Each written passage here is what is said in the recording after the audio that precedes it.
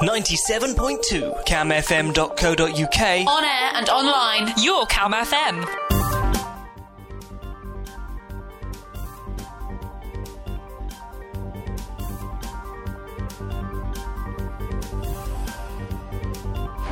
Hello and welcome to the Science of Fiction. Today we're going to be talking about cryptography, and I'm joined by Will. Hello. And James. Hi. So James very nicely brought along an Enigma machine, so we're going to be geeking out on that, and he's going to be showing it to us.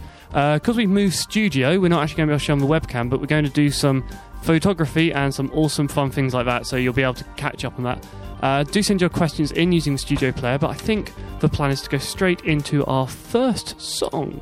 So catch up with you after this.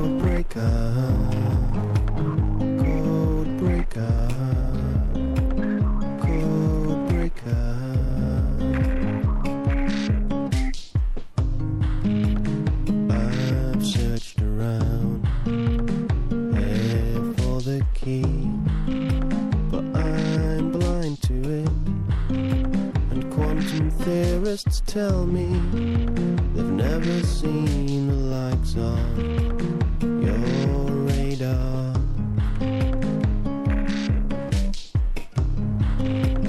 Code breaker, code breaker, code breaker, code breaker, code breaker.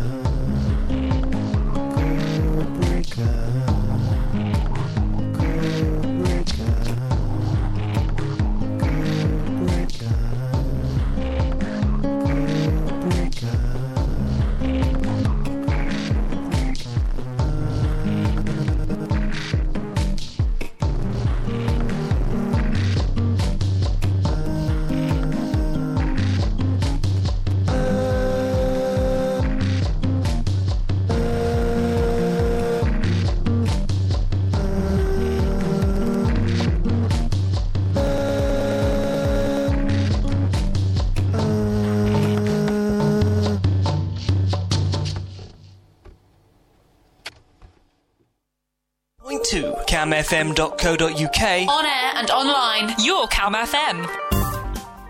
Hello and welcome back. That was Codebreaker by Tongue, which is actually about figuring out how DNA works, not about cryptography, but it's kind of a similar challenge, so it seemed appropriate.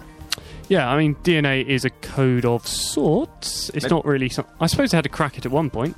Well, it's not my sort of code. So I'm a mathematician. I'm going to be talking about mathematical codes today. Yes, and the Enigma machine has been brought out, and I am just in awe of this. I've just discovered Enigma machines have a little Enigma logo on them. Oh, yeah, I love that. So it's a brand. It's a product. It was a company that made them. So it is branded, and it's quite an attractive logo. To describe it, it's kind of like the Darwin fish, isn't it? Well, I was just thinking it reminds me of the Christian fish on the back of cars. Yeah, that's right. And so, but with the word Enigma in it instead. And so it's like Coca-Cola or Nike's. It's branded, it's got a logo, and it's designed to be sold. It's designed to sound cool. So was it designed principally for the military, or Not initially. So the Enigma machine was invented in 1918, which is actually the guy who invented it just missed the end of the First World War. He was just too late for it. So then he started to sell the idea of the Enigma machine to banks and railway companies and people who needed to keep secrets. And then the military took it up, the German military took it up in the 1920s. and at this time was it thought to be uncrackable? Yes, so they did believe that it was unbreakable. I mean, if you talk to the people who really understood it, I mean, there are flaws in the machine, but the technology at the time couldn't break it. Yes. Yeah, so in that sense, yes, it was unbreakable. But if you knew the passcode, you could always crack it. Yeah, exactly. So there's a difference between the decoder and the code breaker. The decoder has permission to get the message back because he has the key to get the message back, whereas your code breaker, he doesn't have the key, so he has to, I don't know, smash his way in to that code. Yeah, so if it's a locked box, it would be like forcing It's like a locked box, exactly. But so the encryption is only as good as you keep the key secret. Yeah, exactly. And there's a principle in cryptography that the method of encryption is not the most important part, it's the key that's the important part. So on this machine, you were just sort of playing with it just a moment ago. So we also noticed it's got spare light bulbs and spare plug board cables. So light bulbs are because letters light up when you push a key to tell you what the letter changes to. But what does the plug board cables do? What's that about? So just to describe it to people so people can imagine it in their head. I mean, try to imagine an old-fashioned typewriter. If you're thinking of an old-fashioned typewriter, you're pretty much right. Except, unlike a typewriter, it doesn't have a carriage for printing on paper. It has two sets of letters. You've got the keyboard, and then a second set of letters above it called the lamp board. And these letters light up. So when you type in your message, your code lights up on the lamp board. So essentially what the machine is, it's just a large circuit. There's a battery in the machine, and it's just a big circuit that makes which connects a battery to a light bulb. That's it, and it turns on. But if I keep pressing the letter A, it doesn't always come up with a different letter. Exactly. Which is what older ciphers were. Yeah, exactly. So if we take a slightly closer look inside the machine, if I press a letter, I'm pressing the letter A at the moment. If I repeatedly press the same letter, you can see there are moving parts inside the Enigma machine. So yeah, there's a cog turning round. These three things here at the top are called rotors because they rotate. See, it's not just a clever name. So inside these rotors, try and imagine lots of crisscross wires. Right, so we're scrambling up the circuit. Now, each time I press a letter, the rotor moves one place. Click, click, click. So the wires move. The internal wiring moves. So when a battery is connected to a bulb, I'll press a letter, battery connects to a bulb, I'll let go, it breaks the circuit, the rotors turn, the wires turn, which has the effect of connecting the battery to a different bulb. And so the bulb changes, the bulb that connects to the battery keeps changing. It's simply a circuit. Yeah, so the circuit is no more complicated than what we teach a primary school kid with a bulb and a light bulb. Exactly, that's all there is to it.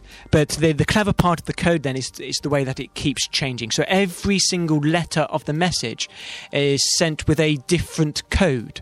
And if we didn't do that, we'd end up with a very old type of cipher called Caesar cipher, and that's basically where you just shift every letter by so much. Exactly. And a 12-year-old kid can solve it if they know how to. Yeah, exactly. So Caesar cipher, which is named after Julius Caesar, which is the most simple sort of code you can have, really, the sort that kids do, where you shift the alphabet across one place or three places or something like that.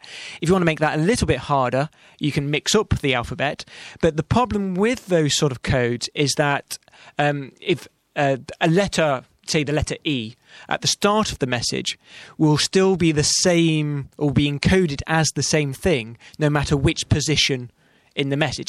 The code is used for the whole message. So you can use this as a clue. Because E is the most common letter, it becomes the most common symbol in the code. Really easy way to break the code. Frequency analysis. So this idea was well known to the code breakers, and they could break these sort of codes quite easily in the past. So it became necessary and possible in the 20th century to move away from sort of pen and paper methods and to use these sort of mechanical cipher machines. Yep. So I think that might be a good place to move on to the next track.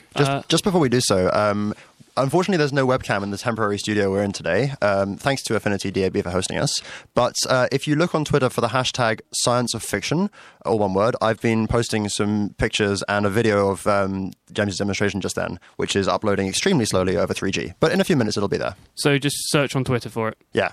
Hash Science of Fiction, or that's easier. Search for that. Cool. Okay, and with that, we'll move on to the next track.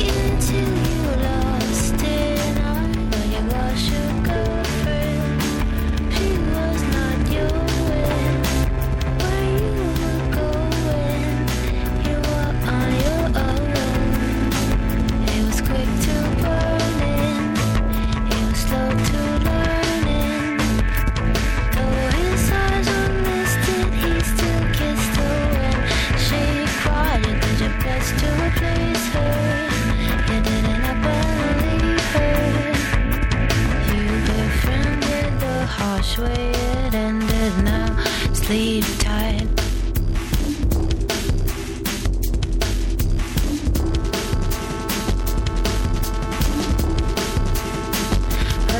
Hallucinating, chasing, changing, pacing, bracing, breaking the few walls at all. Is that all you're doing?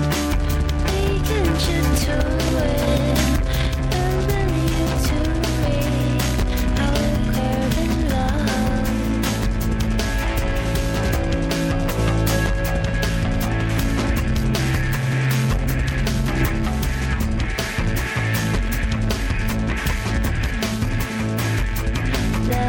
Wanna be the one that shoots at you through my dead. I'm running so far out of my head. This rain of heart that ripples my day. Can never say about taking away.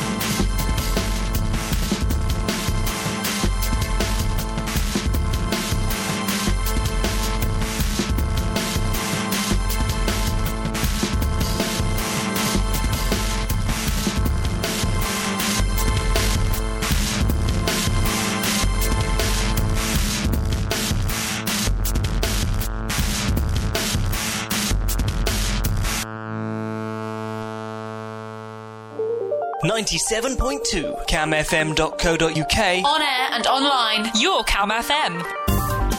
Hello and welcome back to Cam FM, and this is for Science and Fiction. Do remember you can send in emails. Let's just look on the wall for our email address, but it's got the wrong one. It's studio@camfm.co.uk, and also you can just type into the little online player thing underneath. There's a box that you can just type in. We've had one email through already, and I think it's quite a good one. Is this seriously an actual Enigma machine, a replica, or a German original?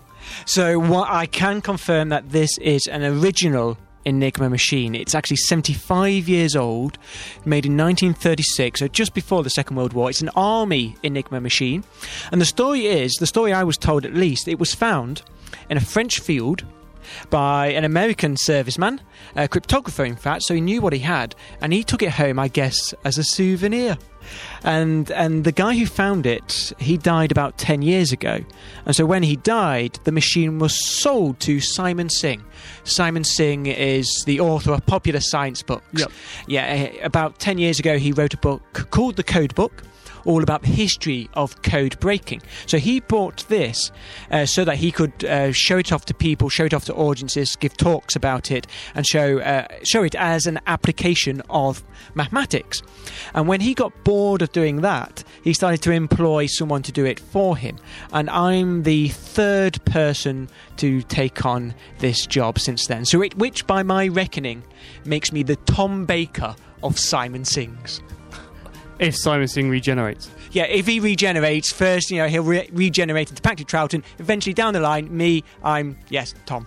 Have you ever been seen in the same room as him at the same time? There you go. You see, that proves it. Yeah. There's no way anyone can know if you are, in fact, a new form of Simon Singh or not. Simon Singh is talking at the Science Festival. Okay, we'll have to put the two of you together and see if something terrible happens. And he says he's bringing his Enigma machine. Timey-wimey. Yeah, so when he says he's bringing his Enigma machine on, it will be this Enigma machine. In fact, Simon has two. You have to have two, otherwise how can you send each other messages? That's what we do at night. We just send each other messages on our Enigma machines. Aww. Yeah. So I guess we didn't actually say what that last song was. Yeah, we didn't, did we? It was Babel by Massive Attack from an album I can't remember, but it's very good and you should buy it. So Babel, of course, refers to the biblical story of the Tower of Babel, in which God tore down said tower, which the humans were trying to build to get to heaven directly, and caused all the different tribes to speak different languages, whereas up until that point they spoke in the same language. So by dividing people and dividing their means of communication, it forced humanity back into its place. Perhaps I've misrepresented this. Sorry. Maybe it's in the Apocrypha. Who knows? But the point is, it's to do with language, and that's where presumably Babel fish comes from in Hitchhiker's Guide to the Galaxy. The wonderful fish you shove in your ear. Exactly. Although some people mispronounce it as Babel fish, which I suppose equally well works. Perhaps that is how you pronounce Babel, but... Well, who knows, because the languages were splintered. Exactly. The original pronunciation is lost in the midst of time. And fiction. But the reason we're talking about Babel and different languages is because you can think of codes as languages, like languages are. So languages are sort of a type of code, and this was in fact used to great effect in World War II by the American Army. Shall we do this story? Yes. Let's do this story. Okay, let's do the story. So it was the Americans who decided to employ Navajo Indians as communication officers. The point being that the language of Navajo was so different from any European or Asian language, it was essentially a code. Only people in the Navajo tribe knew how to speak it. In fact, they had only 5 other people outside the Navajo tribe could speak the language, and they had a list of that, and they all lived in America.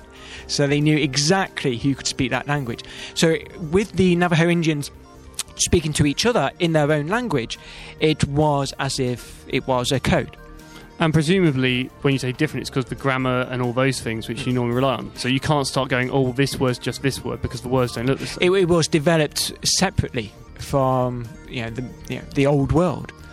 And you might imagine that typical cryptoanalysis techniques might not work on this. You couldn't simply treat it as a cipher or whatever, because the structure is completely different. So even if you did manage to transcribe these unfamiliar sounds and tones, and then try to do some kind of statistical analysis, you could figure out perhaps which sounds were more common than others. But determining like much, if any, meaning from them would be effectively impossible, at least within the relatively short period of a war. That's right. What you would need is a sort of Rosetta Stone, which is also what happened with the old hieroglyphics. The ancient Egyptian writing hieroglyphics was lost in the midst of time. Their meaning was lost.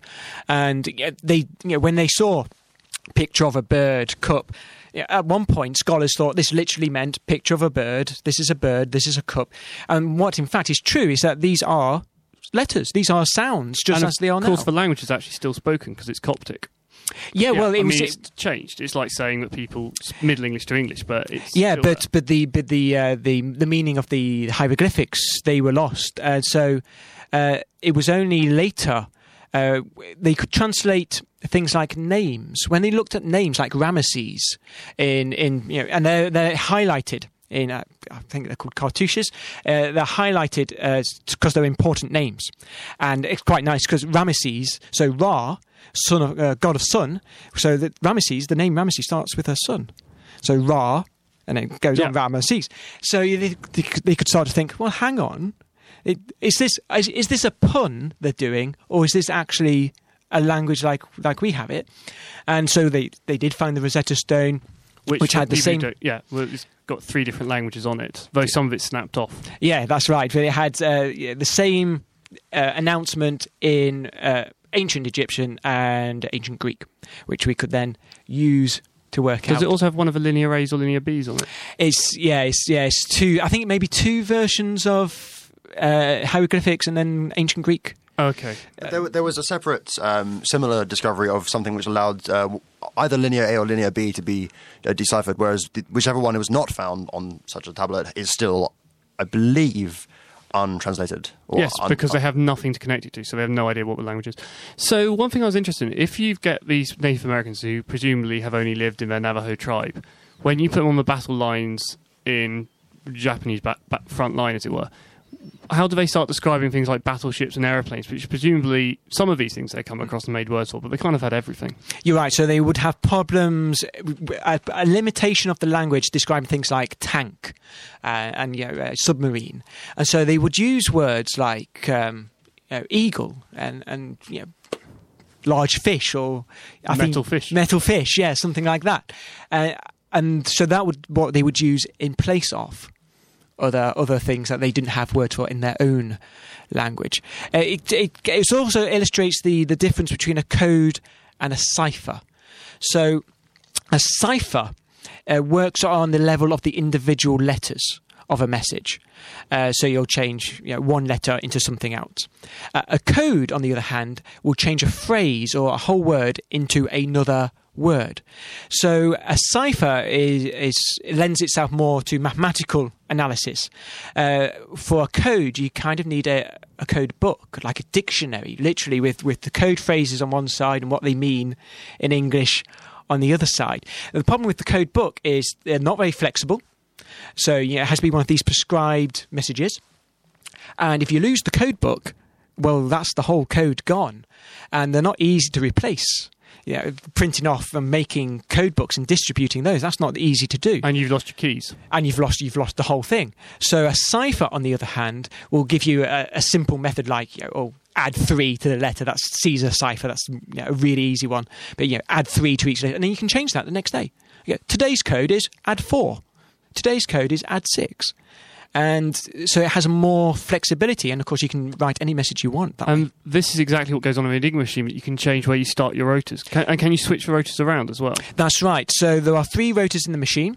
They actually had a box of 5 to pick from for the standard Enigma machine. So you would pick 3 rotors from a box of 5. You put them into the machine. Each rotor has 26 starting positions.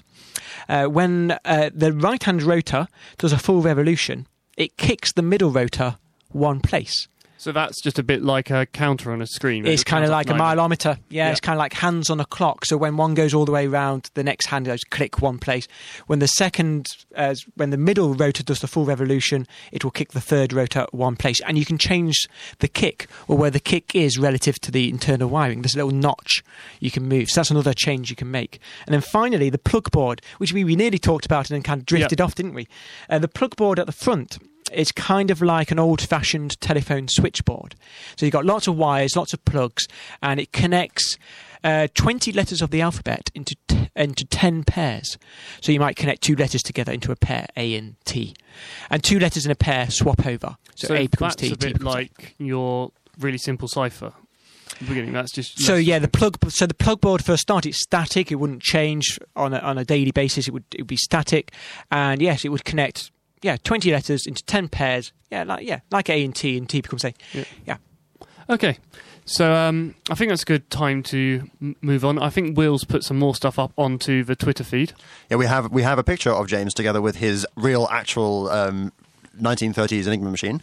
So if you want any other particular aspects of the machine photographed, give us a shout while it's here. I'm particularly pleased to notice that the keyboard layout is the quartz layout still used in German-speaking countries today, which is only because I'm a nerd and I like keyboard layouts. Yeah, you probably use some really strange one which nobody else can understand. Oh, yes, I do. Okay, so on the conclusion of strange keyboard layouts, I do definitely make sure you email in with anything you want to find out about this machine, because we're certainly not going to have one around in the studio next month. Well, actually, we're not here because we're going to take off for Christmas holiday, but you'll be a long time without a chance to see one of these things, so do send in any requests you have, and apart from setting the thing on fire, we'll try and do what we can.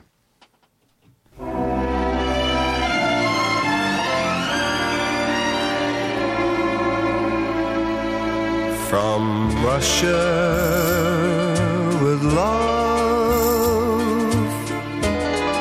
I fly to you,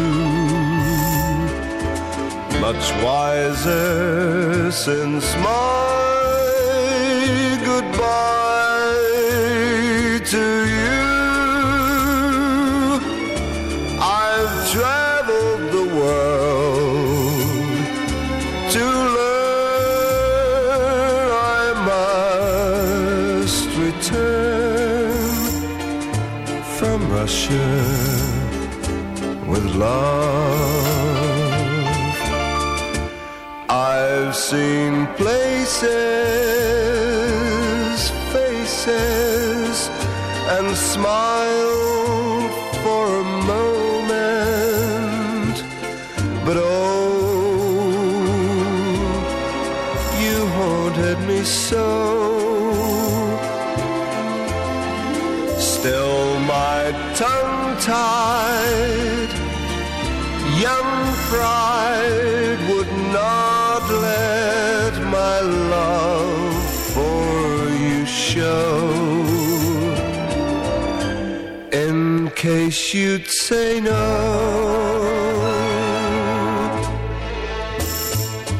To Russia I flew,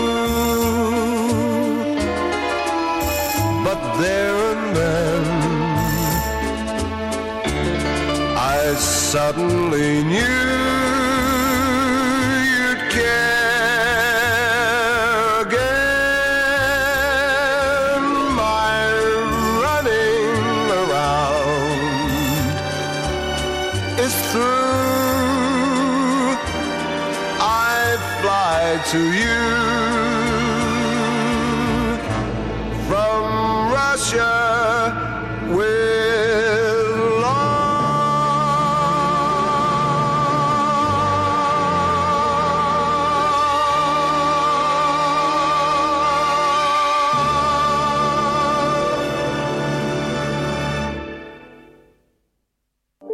97.2 camfm.co.uk. On air and online, your Calm FM. So that was From Russia with Love by Matt Monroe, did you say? Matt Monroe, the singing bus driver, I think he was known as. He was famous at the time. It's kind of like in an X Factor way. He was famous at the time for being a regular, bus driver who suddenly had this amazing singing voice. Maybe it's like a Susan Boyle kind of thing. And he became famous that way. He did better than the second Bond guy, George Lazenby, who just was the Heinz Bean advert man, who then flopped. Yeah, well, so... Oh, don't get me started on George. I love the George Lazenby film. I think it's great. I think he made a mistake of just doing one. And I don't think he didn't want to do another one, did he? I thought he was told I think he not was to come back. advised by his agent, "Oh, you're James Bond now. You're really famous. You don't need to do another one," which was a complete mistake. But people really didn't like that movie because obviously the ending. They didn't like the movie because of the ending. I like it because of the ending. It's a great film. The score by John Barry is fantastic. You've got Telly Savalas, you've got Diana Rigg in that film.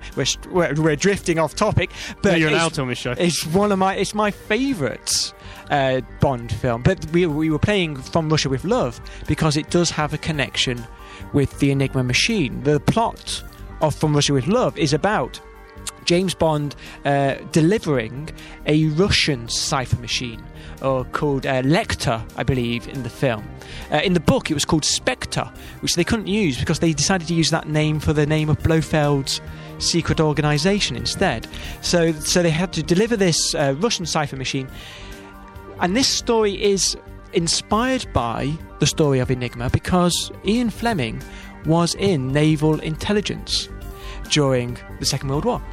Oh, and of course, naval intelligence, there was a lot of things with Enigma machines because the Navy relied on them. So they were very keen on capturing this. We were talking about 1940. They were very keen on capturing a naval Enigma machine because they hadn't been able to break that one. They broke the Army and the Luftwaffe, but not... So the Army of Luftwaffe used the normal one, whereas the Navy had an extra rotor? That happened a couple of years later. Oh, okay. Yeah, no, and it's so confusing. There's so many parts to this, the story of Enigma.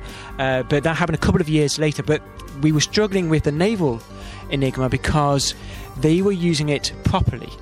Whereas the Luftwaffe and the Army were being a bit sloppy with the way they were using it, and we were using these human errors to break the code. So what sort of sloppiness was this? So the sort of thing like... the operators were allowed to choose their own rotor starting positions at the beginning for the message. So each message was sent with its own individual starting position. Now what you had to do was choose your starting position, and you would you pick 3 letters, and you would send that in plain at the beginning of the message. You would then use the Enigma machine itself to send another 3 letters in code, and that secret setting was used for the rest of the message. So you've got 3 plain letters, 3 secret letters, which are then used for the rest of the message. So you should be picking 6 random letters. Yeah. And people being people would start to pick 6-letter words. So if you get BER at the start of the message, you think the next 3 letters will be LIN, Berlin, LON, DON, London. If it starts with HIT, I can give a guess. yes, you can guess that for LER? yourself. Yes, exactly. And so it's that sort of human mistake that they were using, they were exploiting to break the Army and the Luftwaffe code. So the naval people were actually more strict about how to do these sort of things, and so it was harder to break. So we wanted to capture the documentation, not the machine itself necessarily, but the documentation. And so Ian Fleming had to come up with a plan called Operation Ruthless to capture an Enigma machine. They had a German bomber, a captured German bomber, which they were going to crash into the English Channel. Hopefully, a German ship would then pick up the people, we would then hijack the German ship. Yeah. And steal all the documentation and information. But that operation was cancelled in the end, unfortunately. They didn't find an appropriate ship to pick on. But it's all very James Bond, but yet all very real. So this is what Ian Fleming was drawing upon. Okay. Were there no issues from the official secrets people of him publishing these stories of actual military operations, or at least actual cancelled military operations? Well, I guess he changed just enough detail to save him from that sort of problem. But certainly there are parts of Bond novels which must have been based on his experiences. But that's how you write good stories. So I think I haven't watched From Russia with Love in a very long time, but was it that or in another film where Bond or others were hiding messages on microfilms or in photographic film? Yeah, so microfilm, I think that was another Bond film, but shrinking a message onto microfilm was something they did a lot in the 1960s. It's a way to hide your secret message rather than encrypting it. It's a way of hiding your message, which is called steganography. In fact, in the 60s, it's certainly early on when they were doing these microdots, they were printing them on like a type of plastic. So if you held your letter up to the light and you saw something glinting, something shiny on there, they can, what's that? That might be a microdot.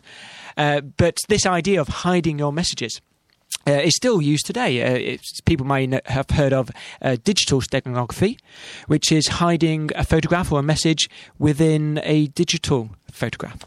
So that's been used. Well, that sort of idea has been used on album covers. I know a few bands have done it for just for kicks, just so people could find it. Yeah, and I was reading a article the other day about someone who's made an iPhone app which does exactly this. You pick an image from your photo library, then you pick a second image that you'd like to keep secret, and as far as I can tell, it just cranks down the contrast on that image, and at the other end, you either supply it with the same original image, or I believe it's this app somehow figures out where the errors are, because you can perform error analysis on the main image to figure out where it's been altered to reveal some, if not all, of the detail from the original message. The author said it's been surprisingly popular among teenage audiences. I wonder what they're doing with it. The other thing this reminds me of is, I know we've got down a list of things to talk about, is in the Cryptonomicon. I was talking there, and we didn't know if it was a fictional thing or not, because that story's quite good at having fiction and non-fiction melded quite together. But it was this idea of doing telephone calls, which are encrypted, and they use a record at each end, so one-time code, which one end they add the noise onto the signal, and on the other end they remove it again just using an LP deck, because that's the technology of time. So Turing and this fictional character, I think Lawrence his name, can have a conversation across the channel, and that's obviously quite an interesting example. Yeah, well, so this, I haven't read the book myself, so this is in audio, is it? This is actually audio. So it sounds plausible, doesn't it? I'm not sure if it's true or not. I'm not sure if it's real. It certainly sounds plausible. The idea is used in cryptography. If we go back to World War II again, that seems to be where we are at the moment. The army, the military, were using the Enigma machine. But Hitler and the top level of the Nazi party were actually using a different machine, a better code machine called Lorenz. And the principle of the Lorenz is very similar to the principle you've just described. What you would do would be to add obscuring characters onto your message. By add, I mean, so if you added the letter A, that means if A is 1 and B is 2 and Z is 26, that sort of thing, you would just add one letter. So you would add a string of these letters to each letter of your message, and the way that it worked is that you could then subtract that again and get your message back. So presumably they had to distribute a set of words ahead of time to allow people to communicate without first exchanging the code word? So it's a pre-exchange key. Yeah, well, in fact, what they had was a machine like Enigma. Yeah, so yes, they had to have a setting for that. Yeah, you're right. So they had to have a setting, and then they would connect this Lorenz cipher machine to a teleprinter. So you may have seen teleprinters, people like stock exchange, people, ticker tape coming out, and so it would then start to add obscuring characters into what you type into the machine, and then it would get removed again automatically. So it was quite advanced. It was more advanced than Enigma. It would automatically then get removed at the other end. But presumably the reason they had less of them because they're also more expensive. I imagine so, yeah. Okay, well, just want to say thank you to the email in from Mark. So we just got an email saying this music's a bit distorted, so I'll try and work on that during the next song. As I say, we are in a new studio today, so we're all getting to grips with everything in here. But thanks for letting us know. If you have any other comments like that, do send them in. Also, as I say, if you've got any requests with the Enigma machine, do also send those in.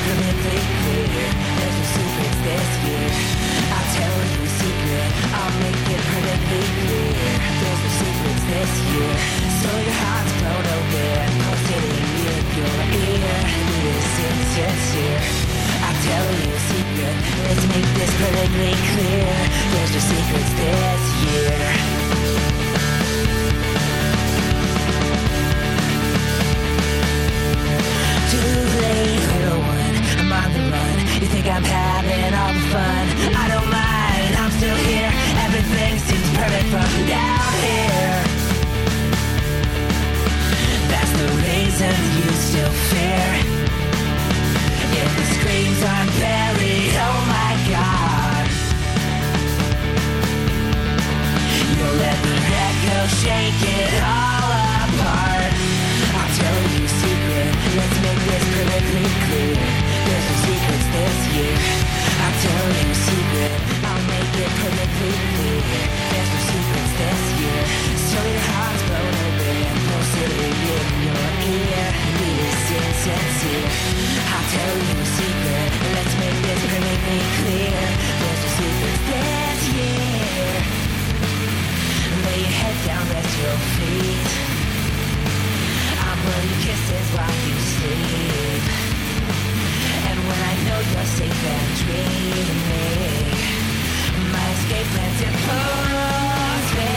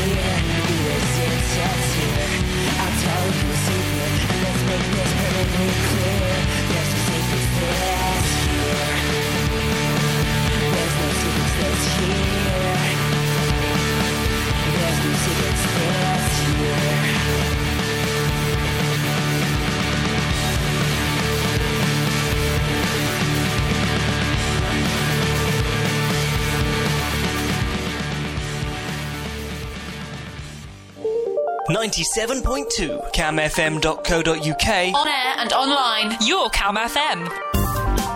Hello and welcome back. I hope it sounded a bit better. We did drop the levels a bit. If you're a person picking up on the quality of the signal. If it wasn't any better, I'll drop someone an email in the tech department. So, yes, that was actually Very No Secrets this year by the Silver Sun Pickups. Which is it's the first song on a pretty good album, which yep. Andy and I both recommend. So you should listen to Silver Sun Pickups. So just before the break, we started talking about Cryptonomicon. I don't think we actually mentioned what it is. For those who are not massive Neil Stephenson fans, Cryptonomicon is a novel by Neil Stephenson, who's an author of science fiction and fantasy.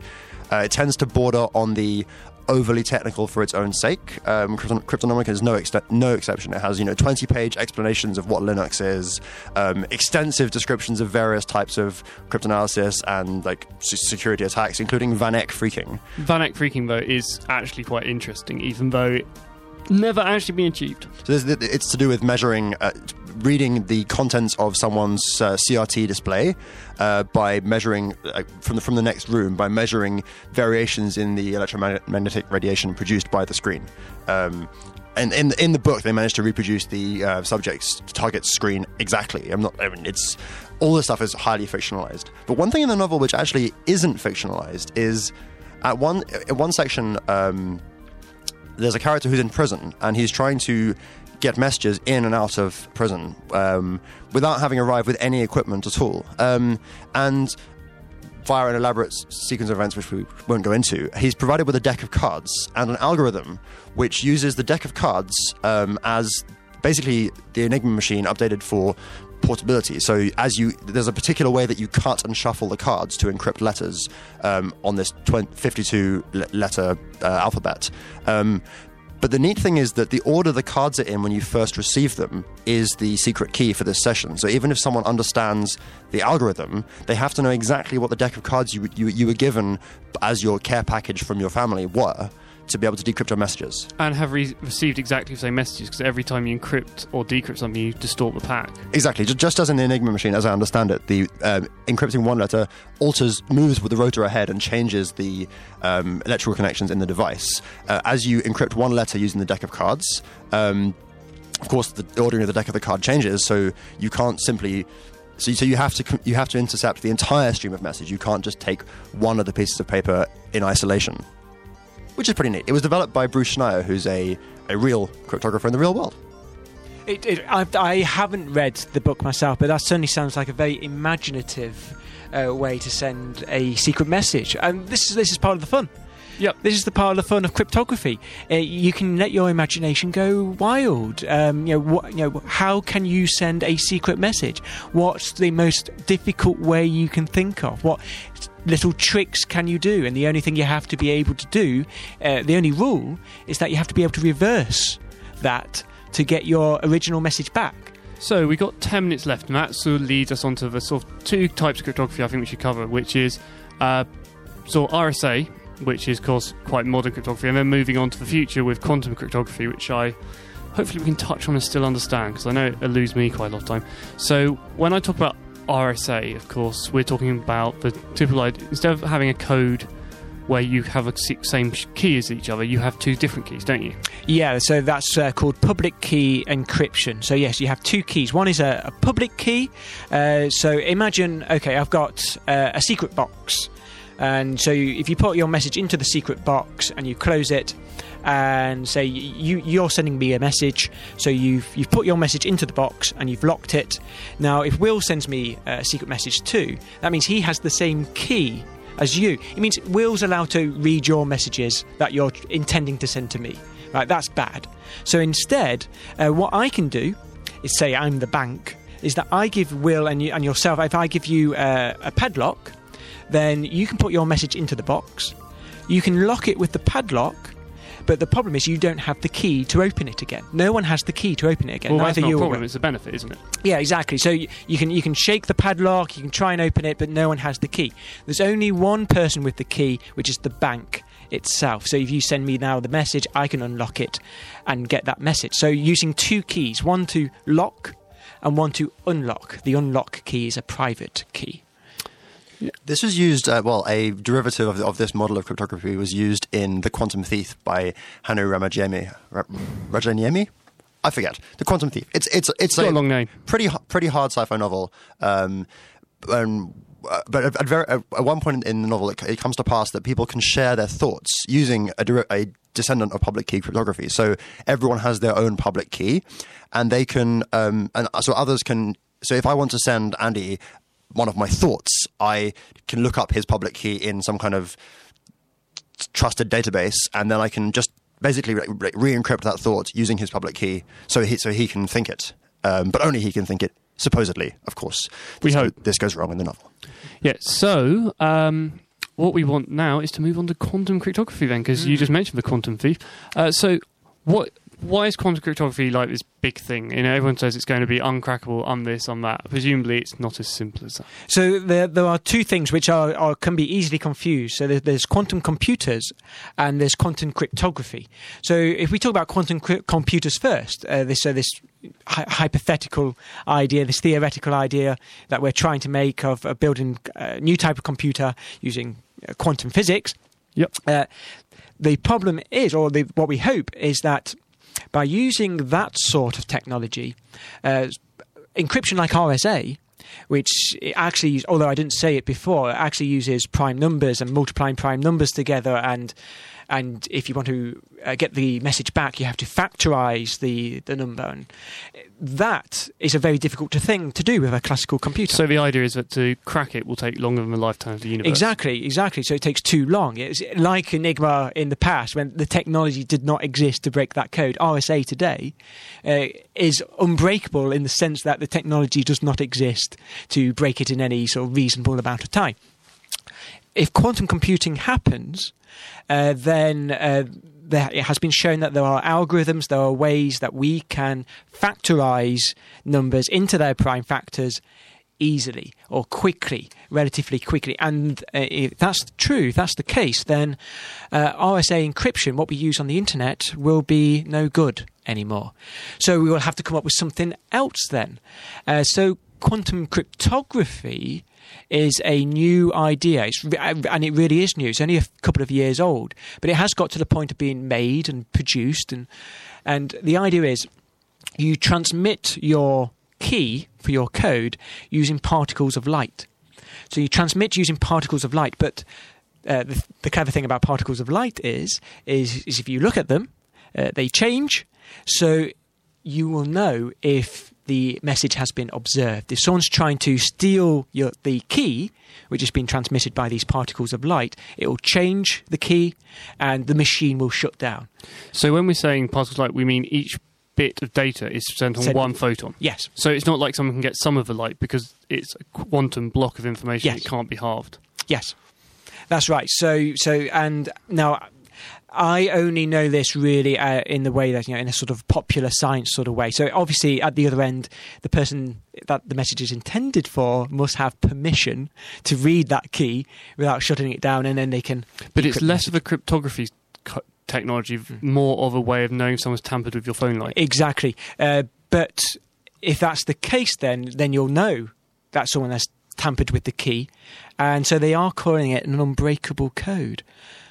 So yeah, but the main thing is we're worried about with all the cryptography, we don't want eavesdroppers, so it does the same thing. Yeah. That's what it's avoiding. It's not a clever mathematical principle. It's a channel to send, a secret channel to send your key. But of course, it does require a lot of maths and physicists all to work together to actually make it work. Absolutely. Okay. Right. Where do you want to go, Will? Where do we want to go? So we've spoken a lot about the Enigma machine, and there's kind of a big white elephant here. That there's a film called Enigma, which I haven't seen myself, but as I understand it, it's a big drama about trying to capture an Enigma machine or something.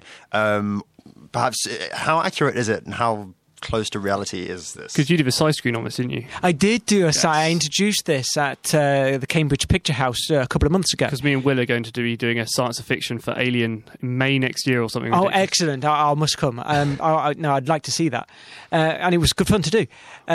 So people complain to me about the film Enigma. They say, "Oh, it's so inaccurate," and do you know what? I'm going to defend the film. I think they're wrong. I don't think it's that bad at all. So I get people saying things like, "Oh, so did you see that scene with the field of wheat? Well, they didn't grow that type of wheat in 1940. That they don't have a time machine. The guy filmed it because it was a nice colour. That's a little bit unfair. Like the new Lord of the Rings movies.